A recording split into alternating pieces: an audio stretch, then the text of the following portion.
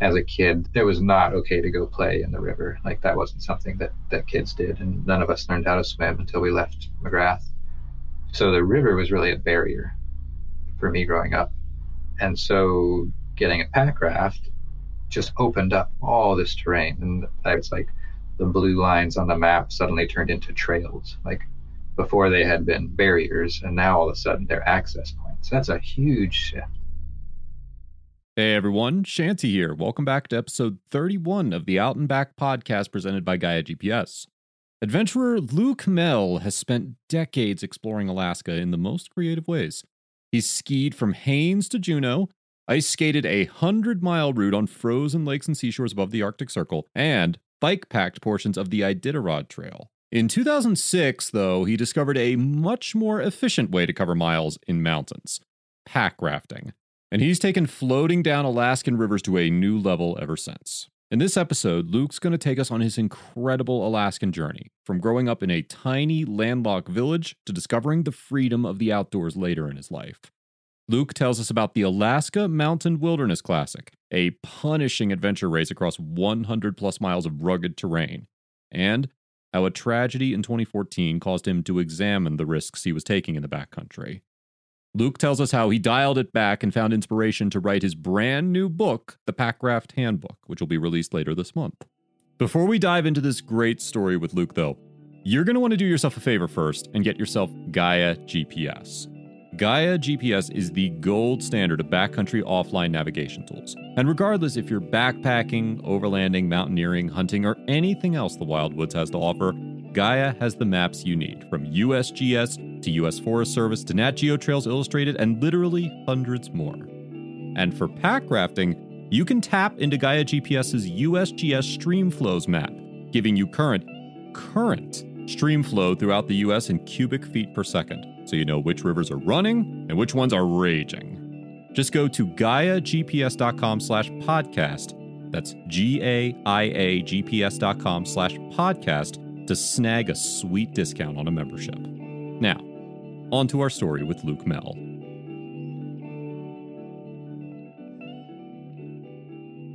I was born in Missoula, or so I'm told. I moved up to Alaska when I was 4 with my mom. And we moved straight to McGrath, which is this village on the Kuskokwim River, like a population 500 people you have to fly into. So that was pretty radical, I think, for my mom to do that with 2 kids. But again, I didn't know any better. I was little. My stepdad brought her up there. They met in Montana. He was from Montana, from the Great Falls area. He was already working there in McGrath, and then they met at like a Halloween party in Montana. And I think it was maybe 6 months later that she moved up. So yeah, I'm surprised that she did that, but I'm grateful. It was an awesome place for me to grow up. When you dream of Alaska, you're probably not thinking of McGrath. A supply stop on the Iditarod Trail, McGrath sits deep in Alaska's interior. The landscape is heavily forested, flat and swampy, and the only way to get there is by plane. Or maybe dog sled. McGrath is half native. That's mostly Athabascan. And I grew up my whole life thinking like, yeah, this is the last frontier. And am honestly only in the last couple of years kind of recognizing that like these Athabascan folks have been here for thousands of years, and it is not their last frontier. It's like their first frontier. And so I'm kind of changing my perspective and learning how to navigate that. And parts of what was so cool about growing up in McGrath was that we, even though we were a white family there, we did live some of the subsistence lifestyle. And so I grew up on moose meat. Every dinner was moose, and that's moose that my parents hunted. I've had like 99% moose and 1% other animals. Even like people come up to Alaska and they're psyched about the salmon, and the fish we got in McGrath wasn't very tasty. Maybe it's too far upriver. So I'm not a big salmon fan. We collect our firewood. We had a dog team growing up, like a wonderful gutless dog team that was outdoor dogs. And we'd build a raft each spring of firewood to harvest for the next winter. And so I loved all that like functional, just these functional living skills. It's like you need to collect the wood that keeps you warm. You need to collect the animal that keeps you fed. I really admire that lifestyle, and I really got a lot out of it and wish I had more of that. And I don't, where I'm at in Anchorage. I'm a city slicker now. Ironically, it took living in Alaska's biggest city for Luke to develop his taste for playing outside. The great outdoors around McGrath literally meant work. There wasn't any recreation for the sake of recreation. I didn't see any of that. There's nobody on skis. There was a German guy on a bike, and he was the German guy on a bike. That kind of tells you something about it. When people are going outside, it's to bring something home: berries, fish, meat, or fur. My stepdad had a little trap line, and I can't imagine that was lucrative for him, but that's how you go outside there. You go outside to come home with something, and in that case, I think he sort of justified coming home with marten pelt. So our recreation there was going to and from a cabin upriver. So in the summer, that's on a riverboat, and in the winter, that's on snow machine or dog team. Luke didn't learn to ski or mountain bike or kayak in McGrath, but growing up in a small, isolated village taught him how to be self-sufficient, skills that would prove invaluable in later expeditions. I think what I got the most out of that living there and growing up there was getting used to things going wrong. And that's sort of my standout quality on the trips that I do now. And with my partners, they're like, wow, or my wife will, say like, this is the village kid. This is the village kid showing up when like a bunch of stuff goes wrong. And I'm like, we can deal with this. This is normal. This is part of the game. And I think that's just from growing up and having a sled break or trying to troubleshoot a snow machine carburetor or whatever, and seeing that as a little kid. My stepdad was constantly fixing everything. Everything was breaking down and everything needed fixed. And it was, sometimes you pull a snow machine part into the truck, sometimes you pull a truck part in the snow machine. It's just this really creative problem solving with the expectation that you will need to problem solve. So that served me really well for my recreational adventures. Nowadays, it seems that Luke's name is always attached to some unique Alaskan adventure. He's bike-packed sections of the Iditarod Trail, skied from Haines to Juneau, and ice-skated, yes, ice-skated, a 100-mile route on frozen lakes and seashore above the Arctic Circle. It's hard to believe that Luke didn't always love the outdoors. And as a boy, going outside in McGrath meant hard work. I didn't have a lot of drive to go outside there, partly because outside was hard and it was work. So I came into Anchorage for high school. My mom did that on purpose. She thought Anchorage would be a better place for me to go to school, and that was a really good decision. I was super motivated academically, and McGrath wasn't a great environment to be motivated academically. So for both my brother and I, as soon as we were ready for high school, she says, do you want to go live in Montana or do you want to go to Anchorage? Like, those were the two options. And my brother went to Montana and I came into Anchorage. And in high school, I fell in with friends that were rock climbing and snowboarding. And so that was my introduction to recreational time outdoors. And each summer I was going down to visit my dad outside of Great Falls. And the highlight of those summers together was our camping trip, which was usually in the Little Belt Mountains. So he was the one that introduced like traditional camping and hiking to me. I didn't see any of that in McGrath. I didn't mention it's McGrath, so it's on the Kuskokwim, so that it's swamp on either side of the river. There really isn't any way to hike if you wanted to. I mean, you can hike, but it's not pleasant. Like, it's in a real thick forest and wet feet. So I didn't really see hiking until I was on those summer trips with my dad in Montana. So combine all those, some friends in high school, some very influential friends in high school, and then the little bit of the Rockies I was seeing in Montana. I really just fell in love with the mountains here in Anchorage toward the end of high school, and then carried that with me through college and then a couple of grad programs. Luke studied geology at Carleton College in Minnesota and attended 2 graduate programs after that, one at MIT near Boston and another at the University of California. And let me tell you, he was super picky about which schools he chose to attend. I mean, academics were the first thing, but then as far as like, well, what am I going to do in my free time? I was looking at colleges in terms of good climbing or good Frisbee, and I chose one that had really good Frisbee. Yeah, national champions. It was maybe a strange way to decide. That led me into grad programs in Santa Barbara and then in Boston. I was out of state for about 10 years pursuing college and grad school. But he just couldn't shake those Alaska mountains. No matter how he played it, Luke was terribly homesick. I came back every summer. I couldn't imagine not coming back. Like, my heart was always in Alaska. And even when, people I would date in college or in grad school, it was like, could she live in Alaska? Like, that was like good and bad, right? Like, maybe bad, maybe all bad. But I knew I was going to be back in Alaska. And actually, both those grad programs, they were both PhD programs that I left early, that I left with a master's. And in both cases, I was just like, I need to get home. I was just so homesick. So I'd quit the Santa Barbara program, come home to Alaska, get restless, go to MIT, quit the MIT program, come home to Alaska. So there was no doubt. I knew I needed to be in Alaska.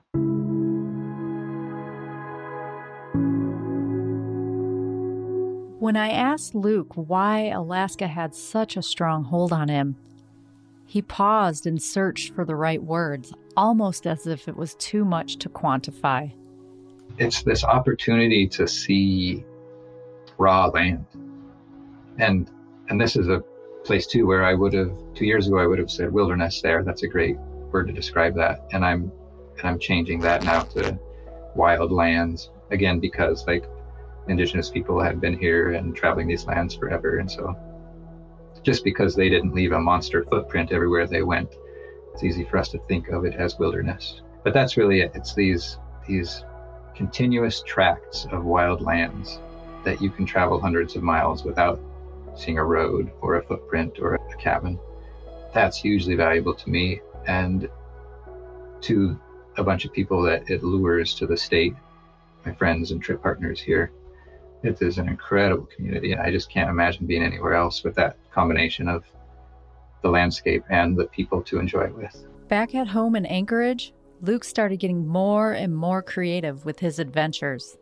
I didn't get into the sort of ambitious adventuring stuff until I finished those grad programs and came home to Alaska. I kind of do everything that doesn't involve being airborne, meaning I love all the water sports. I love being on a bike, skis, ice skates. And I am drawn to the paragliding that my friends are doing, but that seems scary. Like the risk involved in that seems too high for me at this point. Even with his feet on the ground, most people would consider Luke's pastimes risky enough. But he rejects any notion of being a dangerous thrill seeker. So it's not always about being in the middle of the woods. Part of what I'm after is the learning curve. And I didn't grow up skating. And so I've been on ice skates I've gone out every day for 2 months, and I'm on the steep part of the learning curve, and it is awesome. Like every day I go out and I'm like, I'm better than I was yesterday. And I love that. And I've done that with all these sports, skiing, biking, pack rafting. And as soon as that learning curve flattens out, then I start to get a little restless. And so I'm not an expert in any of these, but I embrace learning, even if it means giving up being an expert. For years, Luke's been riding that learning curve in one of the most punishing adventure challenges in the world, the Alaska Mountain Wilderness Classic. A point A to point B course, the Wilderness Classic takes participants over 150 to 250 miles of remote mountain terrain, traversing completely wild places like the Brooks Range, Wrangell St. Elias, and the Chugach. These brutal courses keep mere mortals from participating, but for those brave enough to dive in, they become part of the tight-knit Wilderness Classic community, and many get drawn in and wind up returning year after year. Luke has entered the Wilderness Classic 15 times. The Wilderness Classic, I think it's about 30 years old now, and it's a grassroots event that is organized to the degree that somebody says, we're going to meet here on this date. You get a starting point and an ending point, and they're typically probably 120 on the short end and 300 miles on the long end. These routes that you can piece together through different mountain ranges. So the destination will change every 3 years. And it's self-supported, no sponsorship, no pickups or drop-offs. You are responsible for your own rescue if anything goes wrong. And it is just an excuse for me, I guess, to cut some corners and see what your body is capable of traveling through wild lands. It's a little bit difficult to explain. Though not technically a race, it's easy to get caught up in the spirit of the competition. There's some pride involved if you finish before somebody else, but it's not a formal race. And that's intentional in terms of the legality of traveling through, say, a national park or national refuge land, which the courses have done. I think you can't have like a competitive race in a national refuge, but maybe you can have a group of people traveling through it. So that's why it's more of an event than a race. But yeah, the times that I finished first have felt awesome. And I'm like, wow, I can't believe I finished first. That is so cool. But then I'm not going to go and blast it all over social media that I won something. And in general, that's what the whole community is doing, is the support you would get from somebody if you needed help. Like, absolutely, they would help you rather than work toward their own goal. And for most people, it does feel like a very personal goal. Like, I want to try doing this summer route without a sleeping bag, or I want to try this winter route without a tent. And you've got just enough of a safety margin. You're traveling with some partners, you've probably got people ahead of you, people behind you, that it makes it a little more comfortable to cut those corners and see what you can get away with. But really, Alaska in the winter without a tent?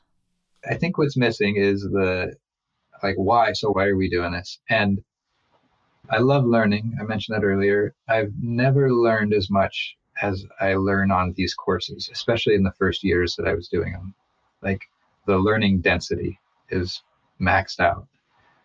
And that's why I'm willing to go. Like, first year I show up and I'm like, these guys don't have tents. That is insane. And so I do the course, I carry my tent, whatever. And I learned a ton. And I think, oh, I could have cut this corner. I didn't take care of my body. I brought the wrong food. On that one, actually, I had read that Andrew Skurka takes off all of the packaging on his bars. He eats bars and he takes off the packaging. So I'm like, okay, that's what I'm going to do. If Andrew does it, I'm going to do it. And so I went one step further and I put all of my food in one Ziploc bag, like breakfast, lunch, dinner. It's all smashed in there together. And then I discovered there that, I had some, I don't know, maybe a cherry in a trail mix that sort of leached out its cherryness. Somehow I couldn't eat that stuff. Like, it was too sugary or something. And it wasn't contained in its nice little package because I was trying to do what Andrew does. And so I wasn't able to eat a lot of that food. And I lost 8 pounds in 4 days, like major. And I was wrecked at the finish. And then I said, I'm never going to do this again. And then 2 weeks later, I thought, well, but what if I'd brought the right food? What if I'd been able to eat 4,000 calories a day? And so it could be food, or it's like next year, it's like, well, yeah, I don't need a tent. Or next year, yeah, I don't need a sleeping bag. And cutting those corners and just learning what our bodies can do, that is so empowering. There are few rules in the Wilderness Classic, but one unnegotiable rule is that travel has to be human-powered. It's been hiked, biked, skied, and even paraglided. Pack rafts have always been in the picture. It's an inflatable boat, and I think that term pack raft just refers to it being light enough that you're willing to pack it, that you're willing to put it in a backpack, as opposed to, say, an inflatable kayak, which would maybe weigh even 15 pounds, 20 pounds. I'm not going to carry that on a backpacking trip. But a 6-pound boat, yeah, especially if that will gain me 20 miles where I can float downriver instead of hiking. I think I got my boat around 2007, and that was after a year of borrowing friends' boats. And really, it was just seeing them do hiking trips where they got to float out instead of flying out, or float in instead of flying in, or cross some heinous river that I can't cross without a boat. So it was really just by seeing those examples that I thought, maybe this is something I should get into. And at that point, everybody in the classics was using them. So that was my model. And as the boats have developed and as the market has grown, there are now boats that are capable of class 5, very difficult water. when I got into the sport, the people that were drawn into it were backpackers like me. It's like, I am a hiker and I want to extend this hike, and this is a tool that I can put in my pack, just like a sleeping pad, just like a tent, an accessory for a hike. Like, how cool is that? So the market and the intentions for the boats have evolved a bit since I've been watching. The design has evolved to the point where they are very capable boats. The early boats were simple designs, easy to build, cheaper to produce, and easy to swamp, easy to capsize. And the newer boats are playful. You can carve them, you can get them up on edge, you can huck waterfalls. So I think that's part of it. And then I think the other part is just awareness that these things exist. It was a pretty niche market. They were popular in Alaska before they became popular in the Rockies. And that's part of that was because there's so much water that's hard to access. But now in the Rockies, it's like, yeah, I've got this thing in the back of my car. Like, let's go paddle across this lake to go fishing, to go hunting, to run a rapid, whatever. Pack rafting pulled Luke in all the way, and soon he was using the river to get all around the backcountry of Alaska. A late swimmer in life, Luke had to acquaint himself with fast-moving water. I had no boating background. Even though I grew up on the Kuskokwim there, and we had a river boat. It's cold and it's muddy, it's murky, and it's swift. And like, as a kid, it was not okay to go play in the river. Like, that wasn't something that kids did, and none of us learned how to swim until we left McGrath. So the river was really a barrier for me growing up. And so getting a pack raft just opened up all this terrain. And it's like the blue lines on the map suddenly turned into trails. Like, before they had been barriers, and now all of a sudden they're access points. That's a huge shift. And pack rafts have changed my ability to explore more than anything else. And honestly, I think Gaia is number 2 on that list. And that combination, pack rafts and then being able to look at satellite imagery, just completely changed the game for me. Anyone can sit in a boat and paddle it, but to master pack rafting requires a level of dedication. Dedication that Luke sort of skimped on when he first started doing it. It is very easy to get into pack rafting. It means owning a boat and sitting in it. So that's great. Check. The hard part is maybe doing it informed, doing it safely. And this is really where my evolution, I'm basically using the mistakes that I made in this learning process to try to keep people safe at this point. As a hiker, for you to get into pack rafting, you would probably do what I did, which is you would pack raft like a hiker, which means you'd see that blue line and say, this is my trail, and you'd paddle straight down the river to go from the start of your trail to the end of the trail. You're just like, these are my tennis shoes, and I'm just going to run down the river, straight down the river. And that's great. Nothing wrong with that. Except that, like, if you're on a trail run and something goes wrong, you stop running. Or if you're on a bike, you like hit the brakes. If you're on a ski, you snowplow. And in the water, you can't do that. You don't control the medium. And so if you're drifting toward a log, you're gonna drift toward that log. And it requires a pretty major like mental shift to acknowledge that you don't have control over the river, because we do have control over all of these other mediums that we play on. So my evolution in pack rafting was to just gun down things like a hiker, and I loved it. It's super fun, and I felt very accomplished and say, I did it. I got through class 3 section of water. Maybe I'm ready for class 4, and I'd get on a class 4 section of water, I'd get through it, and then congratulate myself on getting through it. But I was getting through those difficult sections of water without the skill set to actually control my position in the water, if that makes sense. Like, it's one thing to get through, it's another thing to have control. And you need that control, say, to help a friend if they're in trouble. Or you come around the corner and there's a log jam, you need control to get to shore.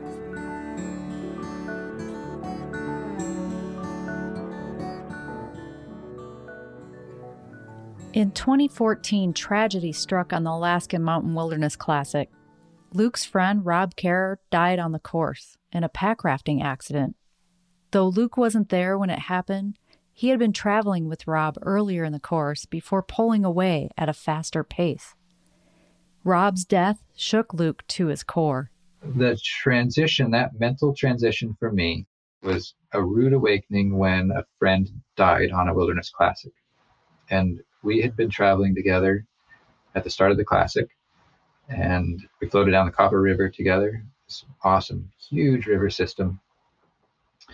And then I joined up with some other friends that were moving a little faster. On these classics, some of the partnerships are kind of fluid, and travel with some guys and then switch off, travel with some other guys. So that's what I did.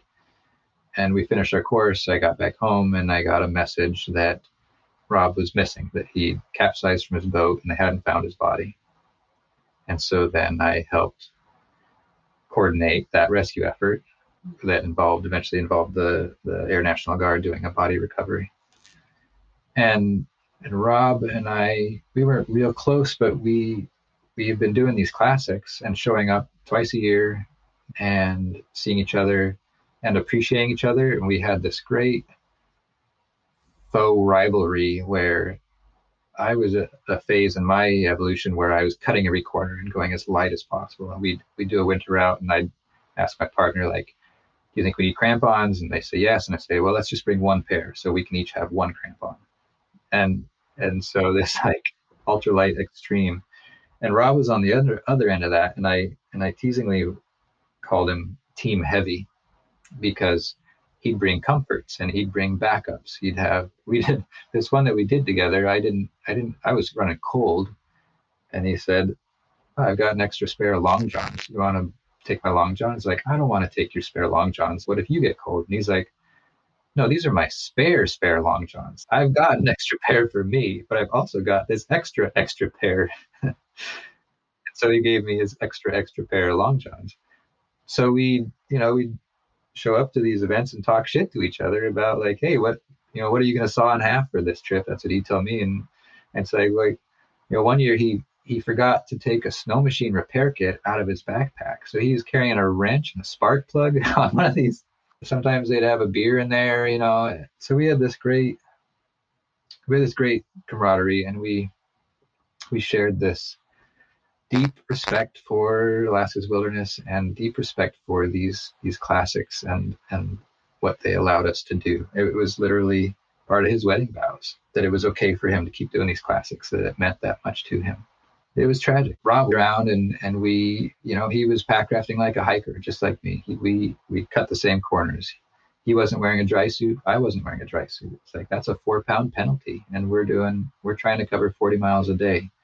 No helmet. Yeah, of course not. So we were cutting those same corners, and he was a friend and somebody I respected. And that just rattled me. It forced me to reevaluate what the hell I'm doing. Playing outside every weekend, going into the middle of the mountains without a tent, without a sleeping bag, without a dry suit.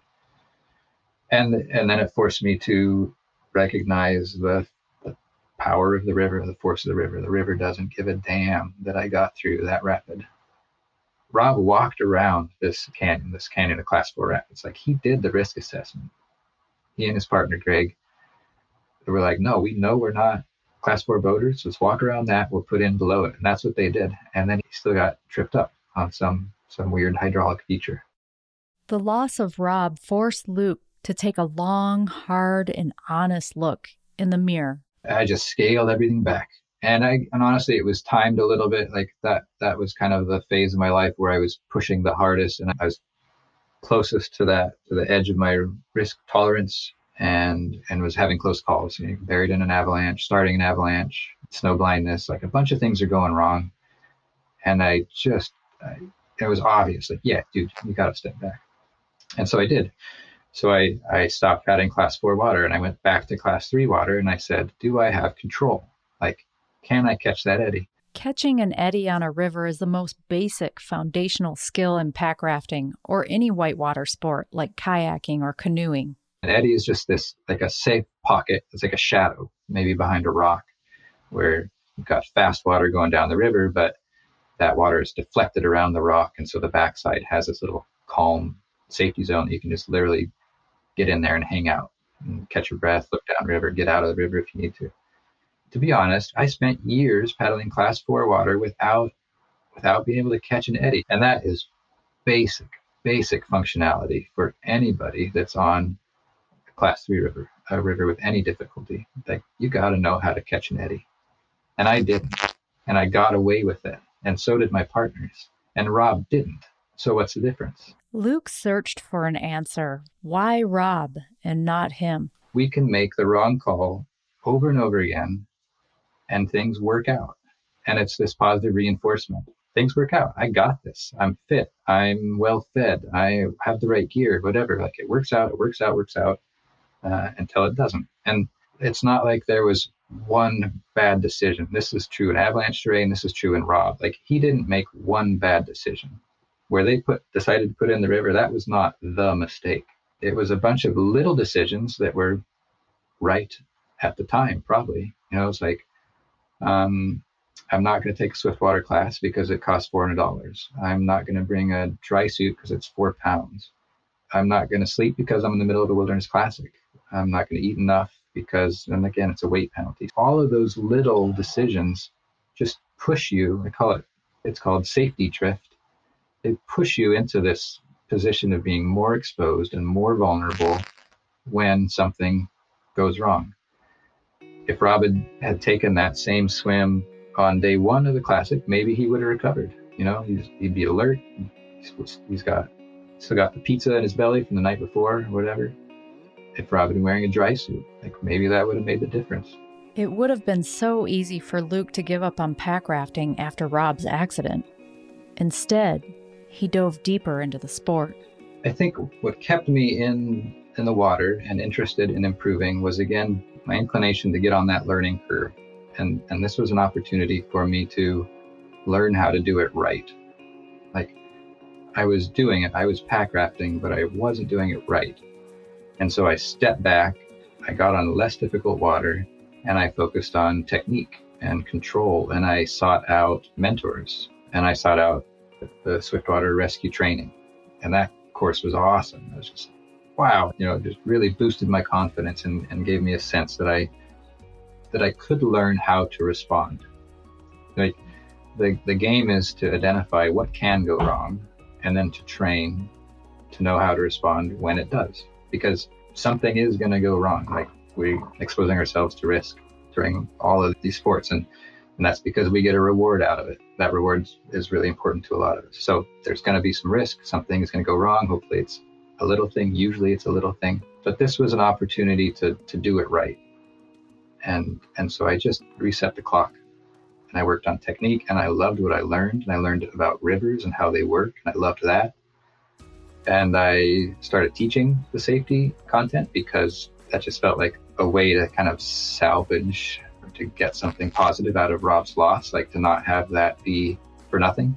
And that all evolved into me wanting to create a resource for people, a written resource about exactly this, like what can go wrong and how do I train to respond when it does. And so that's what's turned into the Pack Raft Handbook, and it's due out in the end of May, which I'm really excited about. It's kind of feels like the culmination of my adult life, honestly. Like, it's been a huge project, and it incorporates so much of what I've learned in the last 15 years. Luke poured all his knowledge into the Pack Raft Handbook. Risk assessment, gear, reading water, river hazards, and trip planning. It's all in there. Luke reminds us that though it takes time to develop the right skills to be competent and safe on moving water, it's so worth it. Rivers are beautiful, and pack rafting is fun. My favorite trips are where you hike, and then you float, and then you hike, and then you float, and you're just alternating what muscle group is worn out and letting the other one recover. Then the part of what I discovered in whitewater where you realize this is fun on its own accord. Running rapids is fun. This is no different than being a biker. So say you bike commute to work and you're like, this bike is great at getting me to work. And then at some point you get that bike on a banked corner on a bike trail and you're like, whoa, what was that? Or you get a little bit of air, and you're like, wow, that was fun. And you can appreciate that same bike for its bikeness. Like, it's not just a transportation device. It's like biking itself is super fun, and paddling rivers itself is really fun. It is fun to carve into an eddy. It is fun to get on a tongue and ride through all this gnarly noise that's on your right and on your left, but you're just surfing this like magic carpet ride through these rapids. So that's where, for people like me, you can get really drawn into the reward of learning about water and how it works and how to navigate river features. That's been really rewarding.